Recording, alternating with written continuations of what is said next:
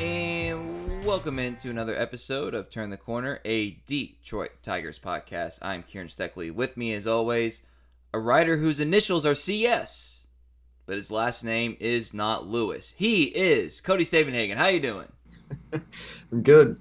We got the reverse this week. We are recording this, full disclosure, on Saturday. The Sunday 11:30 a.m. game is kind of messing with the travel schedule. So after a great week of baseball, the best week of baseball all season, we're recording this after the Tigers have failed to score a run for 18 innings. So this week we indeed do get to talk about the negatives, despite some much better play as of late. Yeah, so actually what I wanted to sort of begin this pod was, what a shot in the arm that Minnesota Twins series was. And then the ultimate splash of cold water into the face going to New York. And it actually got me thinking a little bit.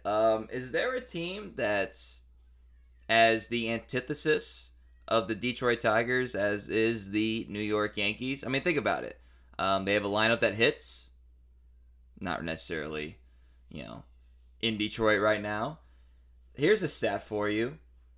They have 5 starters that have made 10 starts this season. The Tigers have 1. His name is Tarik Skubal. And you have the vast Comerica Park with the seemingly just non-existent outfield in the new Yankee Stadium.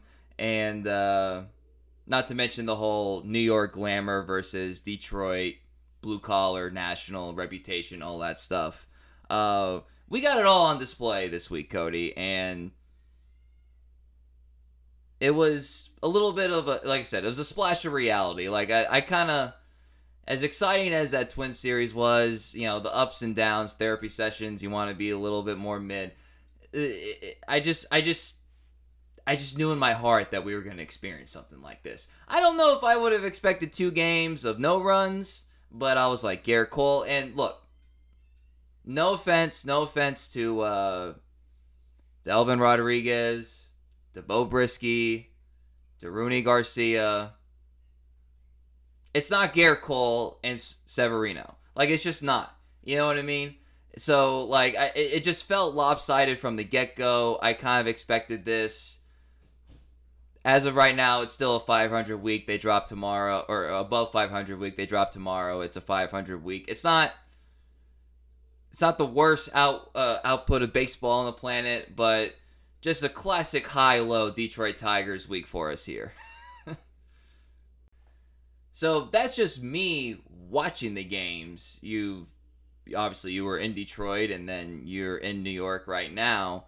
Did it feel that way in person, that it just kind of like there was this high and this low was just coming, or did it just kind of hit you hard too? Because you did write about it. You did say, is this team, could it be on the cusp? And the cusp is a long way away. We can kind of firmly say that now. And then you did obviously write something to that effect. So in person, what was that kind of dichotomy like to witness?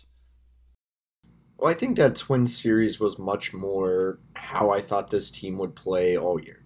Maybe they're not going to be amazing, but they're going to play some clean baseball, and they're going to be competitive and even a little bit scrappy. And so I thought that was fun to watch. I was like, I think that's a more realistic version of what this team is. That doesn't mean they're going to win 4 out of every 5 games, but I was like, maybe they've hit that point where they can play like this for most of the season. You're always going to have ups and downs. When you go into Yankee Stadium and face Garrett Cole, I was not optimistic. I was like, yeah, they might get shut out. But then it happens 2 days in a row when Severino blanks you and Cole's perfect through 6 2/3. And it was back to it's back to you're losing and you're not looking competitive. You're losing and you're looking like you do not belong on the same field as the New York Yankees. And then you look at the lineup and everyone's under 200, and you look at if you go on Tigers.com right now, you can look at the roster, and it's divided by position, and under outfielders, there are 2 guys. There's Daz Cameron and Derek Hill. And you're playing an outfield with two Castros and Daz Cameron, or two Castros and Derek Hill, or Cody Clemens and and that's just not what you want. You can't expect to win games like this. So yeah, it went from like, okay, this team is a little more realistic. They're not as bad as they were April and most of May. And then this Yankees series absolutely was like a hard dose of reality that it's like, I still think they're better than they were most of April and May, but man, there are a lot of problems to solve, and this team's a long way from actually being able to play with the big boys. Let me just read you the lineup from the last game of May 31st. This is a game that they won against a divisional leading Minnesota Twins. I'm just going to read this out loud. Batting leadoff, Willie Castro, center field. Batting second, DH, Jonathan Schoop. Third, Harold Castro, left field. Javi Baez, shortstop. Spencer Torkelson, first base. Cody Clemens, second base, making his debut. Jeimer Candelario, third base. Daz Cameron, right field. Tucker Barnhart, catcher, rounding it out. So I look at this lineup and I see Willie Castro in center field, which we'll get to. That's not the last we're going to mention that. And then you have Jonathan Schoop, DH. Now, I know this is the second half of doubleheader, so, like, in all fairness there, but just roll with me here. So this lineup won a game where you have arguably your best fielder DHing. And you have a guy making his Major League debut, no offense, at his position. And you're batting your catcher ninth instead of what AJ typically does, where he has some sort of second leadoff type deal, in the 9-hole. And your shortstop, your prize free agent, who's not batting 200, batting cleanup. There's no Miguel Cabrera in this lineup. This is, all respect to Harold Castro and what he's been doing with the bat, but having him in left field in the 3-hole, they won this game 4-0. I made mental note of this. I was like, how is this possible? How is this a thing? And it was also one of those little moments that you just knew, it's kind of like a dairy product in the refrigerator where you just knew it's good now. It's good right in this present. But there is an expiration date and it's coming really soon. And that was kind of my thoughts on it. I just don't know. It was kind of nice to see that lineup win, but I was like, this is in no way reality. Reality is far from this. Okay, all right. We've referenced it a couple times now. The Willie Castro thing in center field. The defense of it, from my understanding, and please butt in here anytime that I'm saying something incorrect. The defense of it is that it's easier to read the ball straight on than it is, at one of the corners because of the angle and spin. That's the defense that I've heard. And I'm here to tell you I don't care. I do not care about that whatsoever because, first of all, that's the first I've really heard it mentioned in defense of putting in somebody in center field. Anyone who grew up playing baseball knew that you did not put your worst outfielder in center field. Now, I guess you say, well, you can't put him in left because you got to do this. Okay, and you can't put him in right because he doesn't have the arm, but you just cannot put him in center field. I'm gonna channel a little New York radio rant here, so just bear with me. This is a little bit of a bit. You cannot put Willie Castro in center field. It just can't happen. You know why? Because you can't judge a fly ball. And in center field, you have to judge a fly ball. All right? I am better at reading Portuguese than Willie Castro is at reading a fly ball. And you did it in New York on Apple TV. And what does he do? He gets a mediocre run-of-the-mill line drive. What is the first step? What is the first rule of outfield? Take a step back. You were taught that as a child. Before you even can comprehend anything. First step backward. What does he do? He takes 5 steps forward. He can't read a fly ball. And the easy fly ball, because it's straight on, you notice that play on Friday, there was no movement left or right. It was up and it was back. I would have, in JV baseball, I would have put my glove in my face if I saw the center fielder do that. This is a Major League game on technically national TV, as we call streaming now, Apple TV. And you just can't have it. You just cannot play Willie Castro in center field. You just can't do it because he can't do it. You can't do it because he can't do it. Oh, for the ability to get a guy with a career batting average of 249 in the lineup. And you put him in center field. And by the way, Yankee Stadium, the short porches. Maybe that'd be better for him to be in the corners. All right, end of rant. End of rant. I hope that resonated with some people. Because that was a combination of things where I was just like, oh my God. Oh my God. So just fill in where you see fit there, Cody. Unfortunately, I cannot disagree with any of that. I don't smoke. I don't condone smoking. I think it's very bad for your health. Watching Willie Castro play in the outfield makes me want a cigarette. Like what are and I think worse.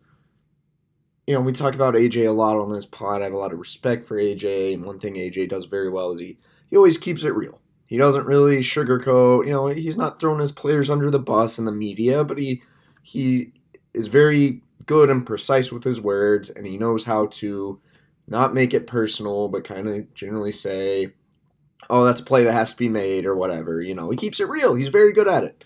And with Willie Castro, he has continued to defend him as an outfielder. Asked about it post-game, AJ said, Willie can play outfield. Willie can play center. So I've seen good center fielders misplay that ball. I've seen Gold Glove center fielders misplay that ball. And I'm sorry, but for one of the first times ever, I just couldn't take that answer seriously. And so I'm like, are things so dire that AJ's had to talk himself into believing this? Sometimes AJ will be like, you can't knock it until you try it. You can't say Willie Castro can't play outfield until you see him not be able to play outfield. Well, we've seen him not be able to play outfield. We have seen it. I would rather have Eric Haas in center field. Eric Haas actually he's better than Willie Castro in left. You know, Eric Haas is a lot faster than people give him credit for. He's probably about as fast as Willie Castro. I have not seen a Gold Glove center fielder misplay a ball like that. I've seen Akil Baddoo misplay a ball like that. I've not seen a Gold Glove center fielder misplay a ball like that. It doesn't make sense to have your worst outfielder in center when you have Daz Cameron, who's a pretty good defender, in right. In Yankee Stadium, which Chris Woodward called a Little League park. Willie Castro, I feel like he should have been in right field. The angles, a little bit, I don't buy it. And it reminded me of when Ron Gardenhire, like 2019, the roster was terrible. And Gardenhire had to sit there and be like, oh yeah, we think Dawel Lugo's pretty good at third base. We think he can hit a little bit. And it's like, I'm pretty sure Ron Gardenhire didn't actually believe that. But he just had to talk up Dawel Lugo and Harold Castro because there was nothing else to talk about. But again, AJ usually doesn't do that stuff. And here he is multiple times. Good outfield instincts. Like what? One there. Like what? Outfield instincts usually require reading the ball, taking good routes. This is bad. That was Willie Castro's worst play, but not his only bad play. I don't see how you can continue to put him in the outfield. Also, he ranks on I think the bottom 1 percentile in like chase rate, and his average exit velocity is not good, and he's already cooled off the plate. It's rough. I like Will. Willie's been a really friendly guy. He's been a good talker for as much as I kind of talk bad about his game. He's been fun to be around this year. I like Willie. I do not like watching him play anywhere on the baseball diamond defensively, especially not center field, what you could argue is your most important defensive position. Yeah, I mean, look, there's a lot of sort of branches I want to go from this. One of them is there like a is there a level of insult that Daz Cameron or Derek Hill feels to see Willie Castro in their territory? They, and especially again, I repeat myself, but like in Yankee Stadium, I don't watch a lot of Yankee games, obviously, but anytime there's a ball in the outfield, it just the walls just keep creeping in. I mean if I was a pitcher, I would have channeled. I swear it's gotten smaller. I swear it's gotten smaller since the last time. I kept thinking if Nick Castellanos was a pitcher, he would call it a ballpark. You know what I mean? Because I don't know how you could. Honestly, it's a miracle just because it's New York and it's the Yankees. I mean, in no other situation would the number one free agent pitcher sign with that ballpark, like they repeatedly do. But credit to Gerrit Cole, he's a great pitcher, and it is the Yankee brand. We gotta respect that, and they're always, it is New York, so I'm not trying to do that bit. Another thing is too, like I want to root for Willie, like I do, but it just can't happen there. It just can't happen. This is not there. There's way. I'm not gonna like this. It's not like the high stakes, like there's a pennant race going on here. But this is a professional team trying to find its way, and its way is not Willie Castro in center field. In fairness, that was probably on line 4,882 of lineup combinations that AJ Hinch probably ever thought that he would he would have to do, especially this early in the year. Part of it is just throwing at the wall and just kind of hoping and seeing if it sticks, but we've seen it. How do you know he can't play center field? We know. I asked AJ kind of a question, like, do you have a process for creating your lineup? Just because obviously his hand has been forced to play some unorthodox lineups recently, and I was actually inspired to ask this question by old ESPN Dallas reporter Jean-Jacques Taylor, who, when I was an intern covering the Texas Rangers, asked Jeff Bannister, "How'd you think of this lineup? Did you do it while you was sitting in your bed, Like, just had this amazing back and forth with Bannister, and then Bannister kind of goes on to talk about, like, having some epiphany in the middle of the night, and I knew AJ probably doesn't make his lineups by having epiphanies in the middle of the night, but I wanted to know what his process was. Unfortunately, I'm not as good of a interviewer as Jean-Jacques Taylor, so I didn't get a very Shout out good JJT. answer, but I was like, yeah, I was like, what is this guy, like, what is he doing when he writes, Willie Castro, when Harold Castro, even though he's been playing well, is your 3-hitter? Like, how do you, that must be painful for him to write out and to map out. So I don't, a lot of it is almost beyond the manager's control because the combination of injuries and some of the general flaws in the construction of this roster have led us to this point. But again, we can into the Willie thing, but like you had Daz Cameron in that same game and he was playing right, and then the next day Willie is in right and catches a ball that was the third out of the inning and just fires a rifle that I think actually missed the cutoff man because he didn't know how many outs there were. It's painful. I know AJ Hinch doesn't, nor should he take this into consideration, but part of like the was that this was like I said, like a nationally broadcast game, Apple TV. And so this is like the representation of like your franchise is that, Willie Castro in center field. Quick note on the Apple TV broadcast, first time I've watched it. There was one thing where I was like, really? They were, they talk about gambling because gambling's more acceptable to talk about, odds, this, that, the other thing, over-unders. And it was an over-under on Gerrit Cole strikeouts of 8.5.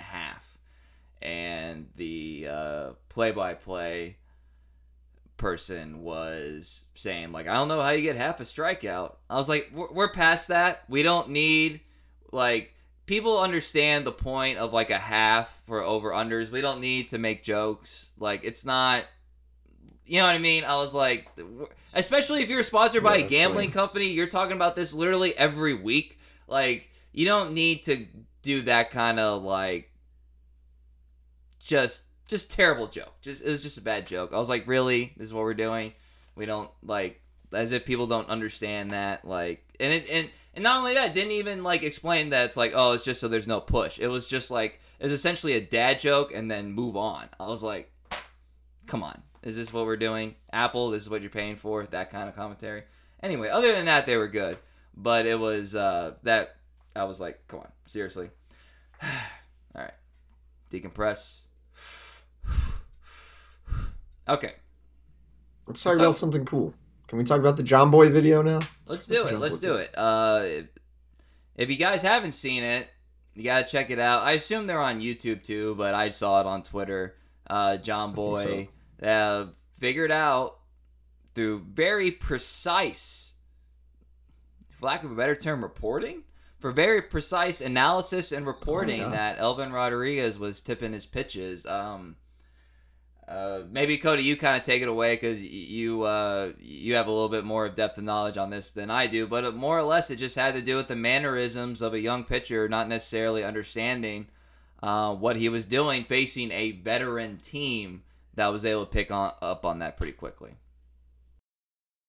Yeah, again, if you haven't watched the video, drop what you're doing, pause this podcast, go watch the video, and then come back. It is great work. It is incredible inside baseball.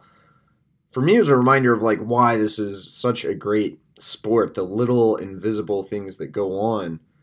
The chess match of the game, I think, is unlike any other sport. The little intricacies are amazing. And also watching this video made me feel dumb because I never would have been able to pick up on that, from watching in the press box. In some ways, some of it was a little easier to see on TV, but I like to feel like I'm pretty knowledgeable, and then I see this, and you kind of realize there's so much that goes on in the game that we never really know about.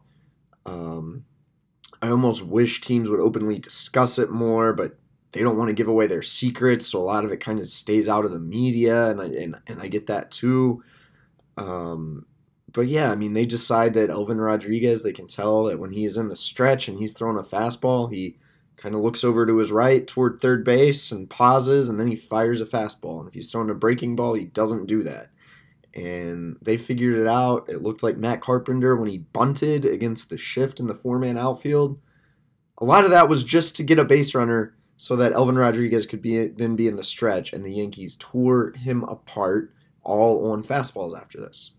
I noticed the fastball thing in real time, and I was like, oh, they've just decided they're strictly going to get fastball. Well, it was a lot deeper than that. They knew when a fastball was coming, and I think this goes on a lot. But I think this goes on to some degree in every game. Of course, the Yankees really capitalized on it against a young pitcher. And then I'm thinking, okay, say you're the Tigers, who knew the Yankees had something, because Tucker Barnhart, Elvin's doing fake shakes, and they're trying to kind of throw the Yankees off. But obviously, they don't know exactly what it was that the Yankees were picking up on. And I'm like, so if you're the Tigers, what do you tell? Here's this kid, he's made a handful of major league starts. He's in Yankee Stadium for the first time. He's facing Aaron Judge. He's just trying to get the ball over the plate. And then you have to tell him you need to be hyper aware of how you breathe and where you're looking and when you take a deep breath. That is a lot for a young pitcher to think about, to comprehend. Just really tells you how difficult it is at the major league level. And I'm sure the Yankees have, people on their bench, people in the dugout, maybe even people inside, all trying to kind of decipher this stuff in real time, within the rules, of course. And it's just crazy. So fascinating. I think the video shows a lot of the great things of the game. and unfortunately, it was all at the expense of Elvin Rodriguez. This is payback for AJ being a cheater. I'm just kidding. There's a joke that had to be made. I'm just kidding. We were all thinking it. Everyone was thinking serious. it. Not serious. I will say this though, because when the Twitter activity started flowing about this video, I was like, oh god, because obviously the results speak for themselves, but actually, like, it's it's a good therapy session. We talk about therapy sessions. It's a good therapy session for Tigers fans because it's actually not as one-sided as like the end results would make you think. As you went into sort of like all this cat and mouse stuff, it wasn't, and honestly, great appreciation for the Yankees. A, picking up on it. B, being disciplined enough in order to stick with it because even if you have that tell, you're still talking about a matter of seconds to be able to stay true. Like, let's just phrase it like this: what's the confidence meter if any pitcher that the Tigers were facing was doing something like that Javi Baez would still not swing at those sliders down and away? Yeah. It might not be that high. Just saying. So credit to them on that as well. And this is part of the maturation process for a pitcher. So if you like I said, if you haven't watched it, YouTube, Twitter, it's available. It is very interesting. It doesn't make the Tigers seem as got as what it makes me feel a little better about Elvin Rodriguez's awful line. So it's like maybe he was actually pitching okay. They just picked up one little thing and it completely ruined his outing. And they say in the video, like when he's in the windup, the Yankees didn't have much much answer for him. So it actually makes you appreciate his stuff a little bit more. Okay, let's transition to our. I hope you can hear these New York ambulances and stuff behind me. Feels very New York right now. Very loud outside my hotel. As of right now, I can't hear it. So okay. We'll see if your mic can pick it up. Let's give a little weekly appreciation for Tarik Skubal.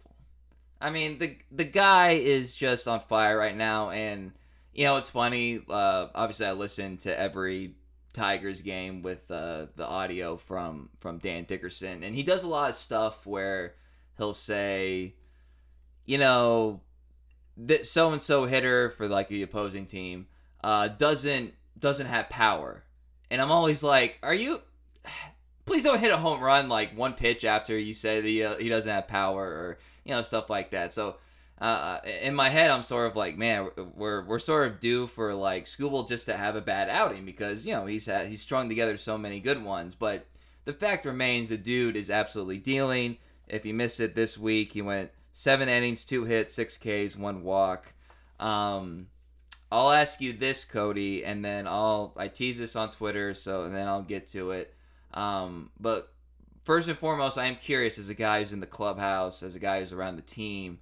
The Tigers have their ace, whether he is the ace in terms of like baseball, like the sport, remains to be seen. But they have their ace right now. His name is Tarik Skubal.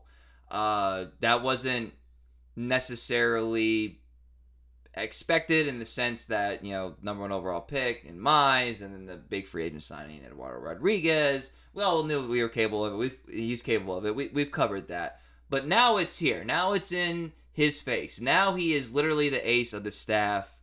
I'm sort of curious how is he handling it the same way that is he normal, or is AJ giving any indication that he's is he being treated differently? Is he treating himself differently, or is he the same old Tarik Skubal? Because that's probably if he's gonna have a bad outing. I'm not worried about that, but the mental side of it, how is he is his approach and all that stuff the same in the locker room, in the clubhouse, talking to the media, being the face of the organization more or less at this point?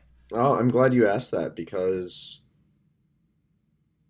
he's been a lot more relaxed. We've joked about Skubal kind of being overly serious before because he kind of is, and a lot of his early interactions with reporters they were fine, but his answers were very short and it could be like a little awkward, and it was just hard to get him to smile or whatever. And he's becoming a much better interview as he's becoming a much better pitcher. given a lot of really good insight. He seems more comfortable in his own skin, perhaps as a result of being more comfortable in his stuff, more comfortable in the mound, even kind of joking around, talking, with the recorders off a little bit, talking about what he was doing in New York, talking about the Met and bagels. And it's been fun to be around Tarek Skubal. Like, I have noticed a difference in a very positive way. I think that's the best way to put it. He seems um, comfortable with himself. I'm sure that's in some ways related to his performance, in some ways just time of being around. This is not new to him anymore. I think he knows he belongs, and we are obviously seeing him reap the benefits of that. There's probably a psychological angle to that I'm not remotely qualified to analyze, but that's what we do. So I'm gonna give some half-assed like sort of thought on it. It's not like he went to like a college baseball powerhouse and then he had Tommy John and then he was not like a late round pick, but not a high profile pick, ninth round. And then you immediately go into an organization that, although like they love you and you're getting some pub from the fans and all that stuff, like the people that follow the minor leagues, you're not the number one overall pick, you're not the former first round pick.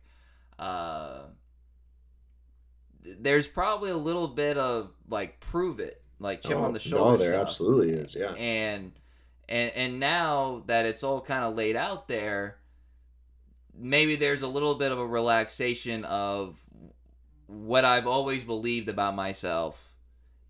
Other people are seeing too, and that's obviously not to say that A, he's arrived in that sense, or B, that he'll be complacent, because he just won't be. That's not how people are wired. He also remains incredibly self-critical despite his success. Oh, there you go. All right, so we were talking about nicknames, and I don't tell you I don't know if people believe this or not. I don't tell you what they are beforehand. I want your genuinely honest reaction. And I always say, like, I don't really think this is good, but I wrote it down. We could talk about it. So one of the things that you said, Cody, was so true last week, was there's not really nicknames anymore of the this or like the avenue that I was driving down for a Skubal nickname. That doesn't really exist anymore. And you were right. It's more of like some sort of analogy with his name. So in the spirit of a nickname that sort of like ties into their actual name, because we're talking about Javi, we're talking about Miggy, that kind of stuff, and the demeanor of which that we know Tarek Skubal to have, it was right in front of me the whole time. It's Scary Terry. He is Scary Terry. He is Scary Terry. Scary Terry's on the mound today because he's got the demeanor. His stuff is intimidating. He's got that long like leg kick. He's Scary Terry. Now, it's not the only person to get Scary Terry as a nickname, but I do believe this is the most it is the most appropriate. He is Scary Terry. Scary Terry. It ties into his mannerisms and his approach and his skill set, and also it is sort of a play on his name. Scary Terry. Boom. That's the best one I've heard so far. It'll take some getting used to. It almost doesn't sound serious enough, but I feel like it could grow on me. So you'll have to keep trying to get that started. I've been trying to start calling this season the Curse of Matthew Boyd, and no one really plays along. I think makes so much sense, but no one else seems to like think that's clever. No one else is joining along in that campaign. So I don't know. We can try the Scary Terry campaign. You keep trying for that. I'm gonna keep trying for the Curse of Matthew Boyd. I'm just saying. I need to reach out to his agent. I need to make sure that when it's Players Weekend, that is the jersey, the name on the back of the jersey, Scary Terry. Well, it's a friend of the podcast, Scott Boris. So yeah, I have to hit him up. There we go. Loyal listener, I'm sure, Scott Boris. Yeah. He texts me every day. But yeah, I just think Scary Terry works. I just think it checks every box. It's not overly complicated. It doesn't require an explanation. Anyone who follows the Tigers regularly will get it. I just think it works. I like it enough that I'm not going to continue to try to nicknames for Tarek Skubal. I'm just going to ride out Scary Terry until either it works or I fall flat on my face. All right. What was the one someone sent us? On Twitter? It's like TT Skubal. TT Skubal is what I got. SKOO ball. TT. There's a one a while back. The paw, the big paw. Shout out to anyone who sent us a nickname suggestion. The big paw. That's the one I was thinking of. Yeah, there's some potential there. Again, it's a workshop deal. Although I don't know if we dedicated any podcast space to the Curse of Matthew Boyd. So do you want to kind of lay it out here? Just maybe we'll catch on a little bit more if we kind of put it out here. Yeah, I mean, absolutely. The Tigers, obviously, been a pretty disappointing start. They've had a ridiculous run of injuries. Our guy, Gary the Toothpick Jones, is now not coaching first base because he actually fractured his ankle. Mm-hmm. AJ Hinch was so sick he had to miss a game. Sometimes, man, is this team cursed? And it's like, what could have caused this curse? They non-tendered Matthew Boyd, one of the greatest humans alive. True. No doubt. A guy who wanted to be a Tiger, who actually moved his family to Detroit, which most players do not do. And they non-tendered him. They released him. Matthew Boyd might have cursed this franchise. I think it's the only logical explanation. The curse of Babe Ruth, he was a left-handed pitcher, There you go. Back in the day. You see? The facts remain. All right. Yeah, so he's at Cody Stavenhagen. I'm at Kieran_Steckley. Our pod page is at Turn Corner Pod. If, tell us what you think about Scary Terry. See if it fits. You don't like it, as with anything, I can take it. And we'll take. Matthew Boyd is going to be back throwing by the end of this month. If he signs with the White Sox, he might have something there. Okay. Let's go to the Javier Baez discussion. I say that only as I don't really have a lot of bullet points behind that. What is the Javier Baez conversation? Because he got those 2 mental days. I think that was good. There had no real change, and again, because of travel logistics and things like that. Of course, we'll say this now, and then he'll hit 3 home runs on Sunday. But not a whole lot of real change there. I joked that AJ Hinch, the suggestion box, AJ Hinch, needs to fine him, quote unquote, $100 or something like that anytime he doesn't have 3 pitches in an at bat. Might have to modify that. If he has over under 2.5 swings and misses in an at bat, he gets a $100 fine. SEMO, shout out to the boy Craig Monroe, said on Saturday's broadcast that Baez needs to more look at where a pitch starts instead of anticipating where it's going to go, because if you can pick up on early spin, early pitch type, and you can react better. That's a guy who's a former major league hitter. Obviously, I'm far from it. That seemed like advice that made sense to me. I saw a quote that you put on Twitter from Baez where he was just basically like, I mean, he had more words than this, but it was basically, I got nothing. So the Baez conversation, you're not benching him really, Yeah. but it's got to be better than this. It's got to be better than this. Yeah. As we talked about last week, AJ did indeed almost kind of bench him. It was more of a mental break than like a benching, and then he bumped him down to fifth in the order, and that still has not helped. And again, I'm gonna resist the urge to just rip Javi Baez because he's the type of player who will make you eat your words. I still think that's got to come at some point, but it's getting confounding. His inability to lay off any sliders is really confounding.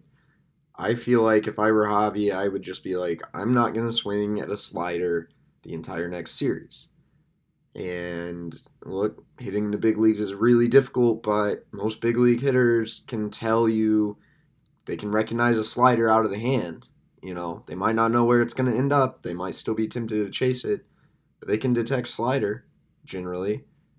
And I feel like he should just not. The only way people are going to stop throwing them is if you don't swing at it. And, you know, I was talking about this with Javi Saturday post game, and yeah, he was kind of like, I don't know. And I said, how hard is it to make the adjustment? And kind of said, why do you think you're struggling to lay off the slider? And he's basically just said, I don't know what to say. I'm not seeing the ball well. And it's like, I know Javi has a long history of subpar plate discipline, but, you know, is something wrong with your eyes, man? Like, seriously, it's the same pitch over and over and over. It's getting to the point where it's just weird. Like, I know Javi's always chased that pitch, but he almost has to know what pitch is coming, because I've been in the press box being like, I did it probably 5 times Saturday. I was like, I bet it's a slider. And I think I was right 4 of those 5 times. The time I was not right, it was a cutter, pretty close to a slider. Like, he knows what's coming, so either don't swing at it or... No, don't swing at it, because it's probably not only going to be a slider, it's most likely going to be a ball.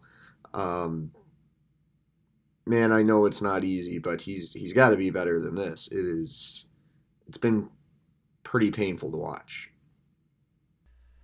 Yeah, I don't know. I mean, you know, every ball player is different, and I don't know where Javi lies on this. There's people who think too much, and there's people who think too little. They weren't talking about Javi specifically, but another thing, I'm really only mentioning this because I'll go out of my way to mention Willie Horton on this podcast just as many times as I possibly can. But I think Craig Monroe called Willie Horton, he said, my grandfather or my father or pops or, you know, something like that. And, you know, Willie's always like, get them iPads out of the dugout or whatever, you know. So whatever the end of the spectrum Javi is, whether it's like immediately go to the iPad or what. They're actually talking about strike zones. That now that I remember, they were talking about like the not real computer generated strike zone and players judging that as opposed to what the umpire is actually calling. That's what they were really talking about. But concept could apply to Javier Baez. So I do agree that he's gonna go on some tear. Like that's his MO, you know. But it is frustrating to watch. I will say this: there is still real value in his glove and his arm, and right. That, again, as I often say, it's worth something. Right. How much? It's not for me to say, but it is worth something. So, okay, let's go on to another talking point, hitting related. Riley Green is playing baseball. And he does have a home run. In fact, he's got a couple multi-hit games in Toledo as of recording. There's a couple schools of thought, I would say, in regards to the timeline with Riley Green. In terms of when do you bring him up? One of them would be give him a real acclimation period in Toledo. get him just back in the flow of everyday baseball. Another is he's healthy. He would have made the team. He would have been starting opening day. He's in a rhythm. Bring him up, because it's not like it's not like we just ranted about Willie Castro in center field for like 10 minutes. Like it's not like there's like something holding him back on the major league roster. And I gotta say, I could be wrong, and I could be convinced the other way. I'm not really in the camp of give him more or less a second spring training of sorts. It was a fluke injury, and of course I say that. A lot of these injuries for the team this year have been fluke injuries, but it was a fluke injury, and he proved himself worthy of a roster spot in spring training, and he's obviously hitting the ball well in Toledo. I'm not saying you rush him up to Detroit, but I don't believe the circumstances dictate holding it off for really the sake of holding it off. That's just kind of my gut right now. I don't know if you have any indication from sources or anything, Cody, or what I'm not even going to ask you for that. Your general belief on this situation, where does it slide? Where is it align on, Riley Greene and the timeline, and how much time does he need in Toledo at this point? Yeah, I lean more toward definitely not rushing things.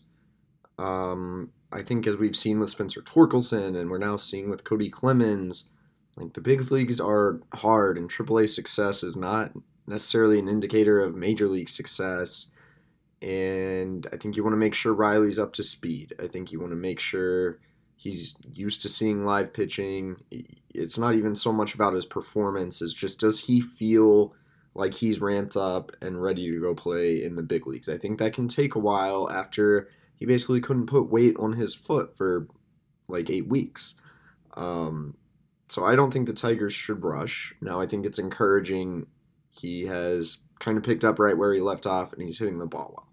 So it doesn't have to be a whole spring training. It doesn't have to be 80 at bats. Kind of my educated guess is it sounds like he's probably going to debut at home. A little bit of a nod to the fans. That probably makes things a little easier on Riley.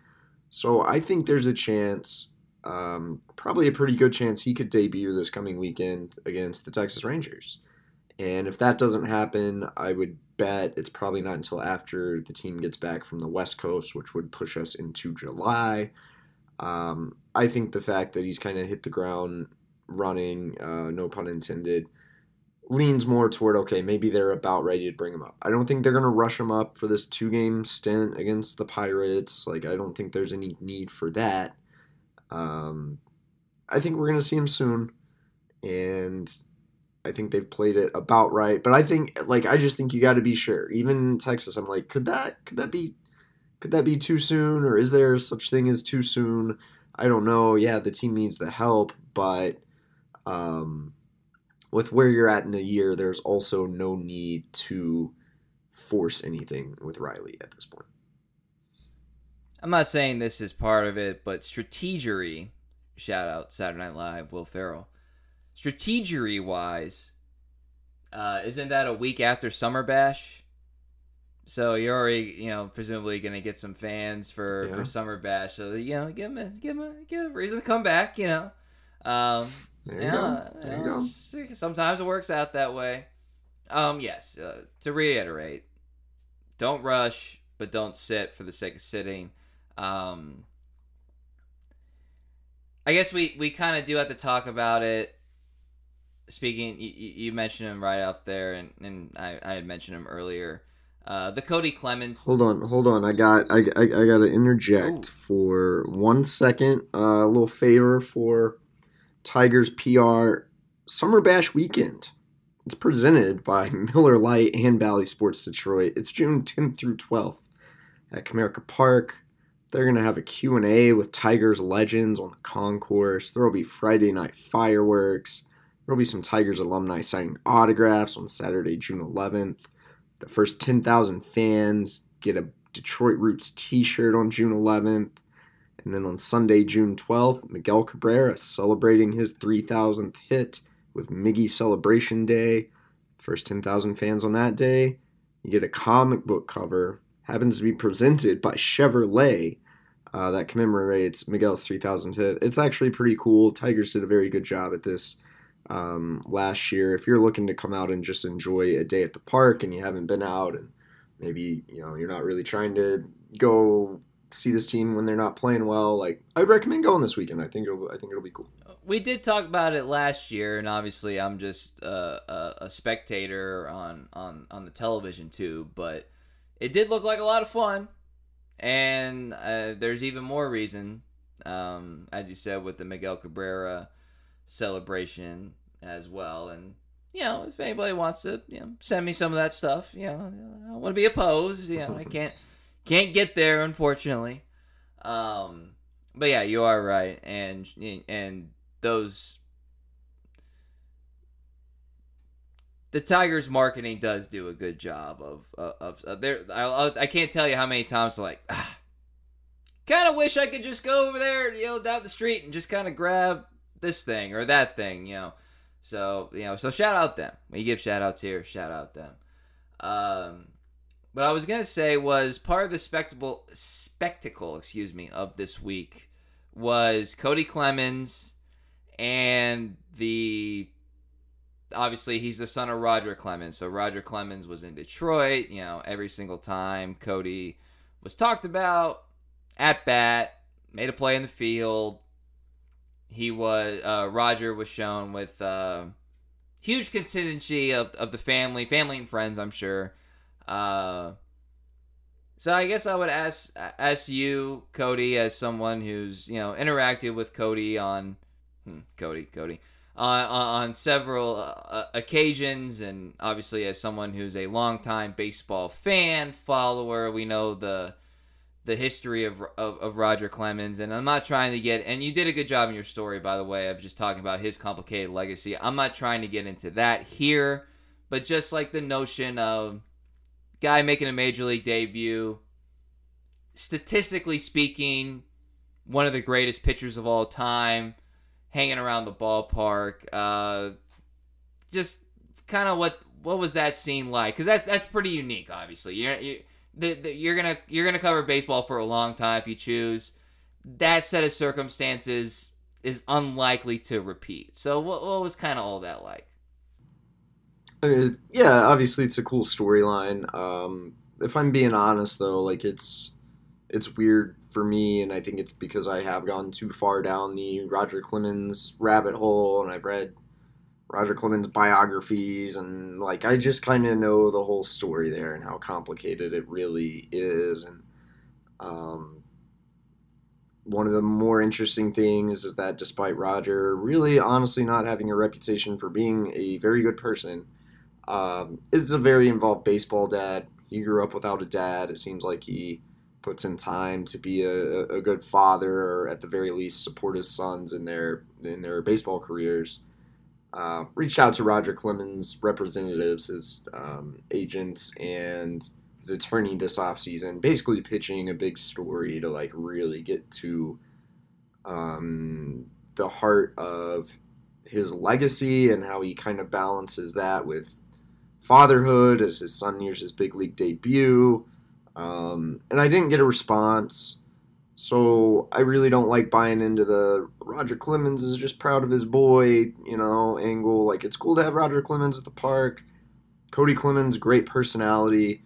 I've covered the sons of other pro athletes, and a lot of times they kind of shy away from those comparisons, or they're reluctant, like Cody, and especially given the controversy around his father, like he doesn't shy away from it. Like, he kind of breathes it in. I think he's proud to be Roger Clemens' son. He doesn't really seem to mind talking about it. He's very engaging personality, smart dude. So obviously, yeah, again, a fun storyline. Unfortunately, Cody Clemens still searching for that first big league hit. as kind of warned people like AAA success only gets you so far. This is the big leagues. I think he absolutely deserved the call up with his play, but it's not like he has brought an instant jolt to this offense on the field. And if we're going to be honest here, we are some Detroit Tigers honesty brokers. Outfield play superior to Willie Castro. And that's the last I'll mention. Willie Castro, outfield play. You could tell Cody's not a natural outfielder, but had some better instincts, to use an AJ Hinch term. One last thing before we kind of get into our suggestion box, Cody. This is a little bit of me kind of taking a little bit of an L. In the past, I had said in this podcast last year, why the Tigers explored a trade for Joey Gallo. Well, I don't know if anybody's noticed. Joey Gallo, we talk about struggles with Javier Baez. Joey Gallo is hitting 177. He does have 5 home runs, Yikes. but it took him a while to get his first home run. And as a light consumer of New York media, he is not well regarded. And it seemed like the fans weren't necessarily cheering him on. So just take 30 seconds to a minute, however long, just be like, are Yankee fans happy with Joey Gallo? No, they're not. I actually didn't hear like overwhelming boos or anything at Yankee Stadium, but clearly they're not happy. I've seen some of it on Twitter. I believe the prospects the Rangers acquired in exchange are doing quite well in that system. So I talked to a friend who works for the Rangers, and he was pretty fired up about how that trade's looking right now. So I think you probably also got to be glad that the Tigers did not trade for Joey Gallo. And yeah, that's something I gotta wear a little bit. That's okay. I will say this though, as I go to his baseball reference page, one of his nicknames listed is JoJo. I'm just gonna say Scary Terry is way better than JoJo. Just saying. On Joey Gallo's baseball reference page, one of his nicknames is JoJo. The other one is Pico de Gallo, or Pico de Gallo, which, if he didn't play in Texas or Arizona, like, I guess Southern California, like, that wouldn't even be a thing. So, Scary Terry's superior to those. That's all I'm saying. Has anyone ever called... I've never heard him called JoJo. Is that a real thing? I don't know. Like you live in Dallas. Like, I grew up in Texas. I don't think he's actually called that. I think that is a fiction, to quote Mike Gundy. It remains a mystery. All right. Let me wrap up here with a AJ Hinch suggestion box. I don't have a serious one this week. I did my little New York Mad Dog and Mike and the Mad Dog rant earlier. That was for funsies. I respect AJ Hinch. I try to be fair to him when we were actually talking later on in the podcast. My AJ Hinch suggestion box is pretty simple this week. It's tamper the hell out of Aaron Judge. I would hype him up. He's got the, AJ's got that, was it Tuesday morning hit on MLB radio.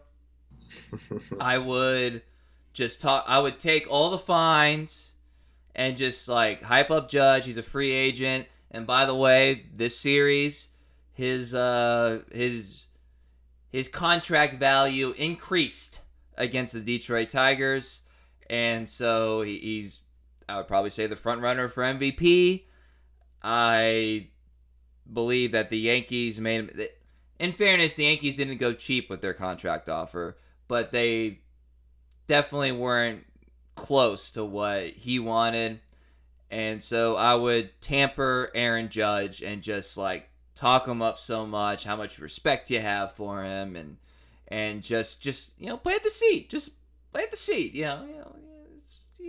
Old English D on the chest, might not look so bad, and he's playing center field in Yankee Stadium. He wants to be considered a two-way player. It's not much of a challenge in Yankee Stadium. Comerica Park, you can prove that. So I would tamper the hell out of Aaron Judge and just take all the fines. So that's my suggestion box.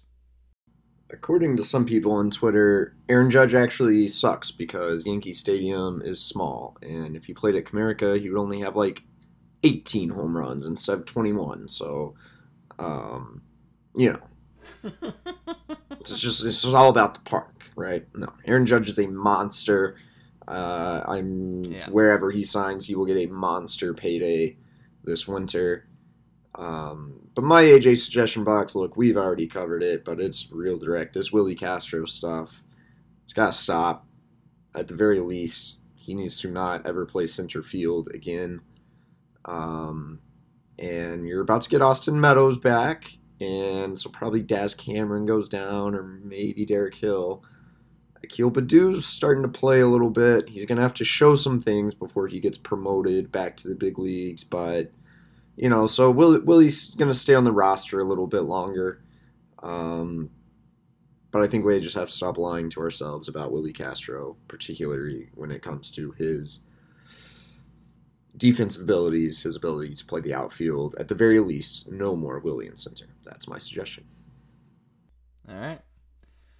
So we'll go ahead and wrap up here. I do want to say if you're upset that we're not recording on Sunday, it's just a logistical thing. It just made more sense and for Cody's schedule. And I also want to say that if this episode seemed a little choppy, we fought a lot of New York City hotel Wi-Fi problems to power through. So if there's a little choppiness or if it seems like we're repeating ourselves a little bit, that's the reason. I hope everybody can understand it.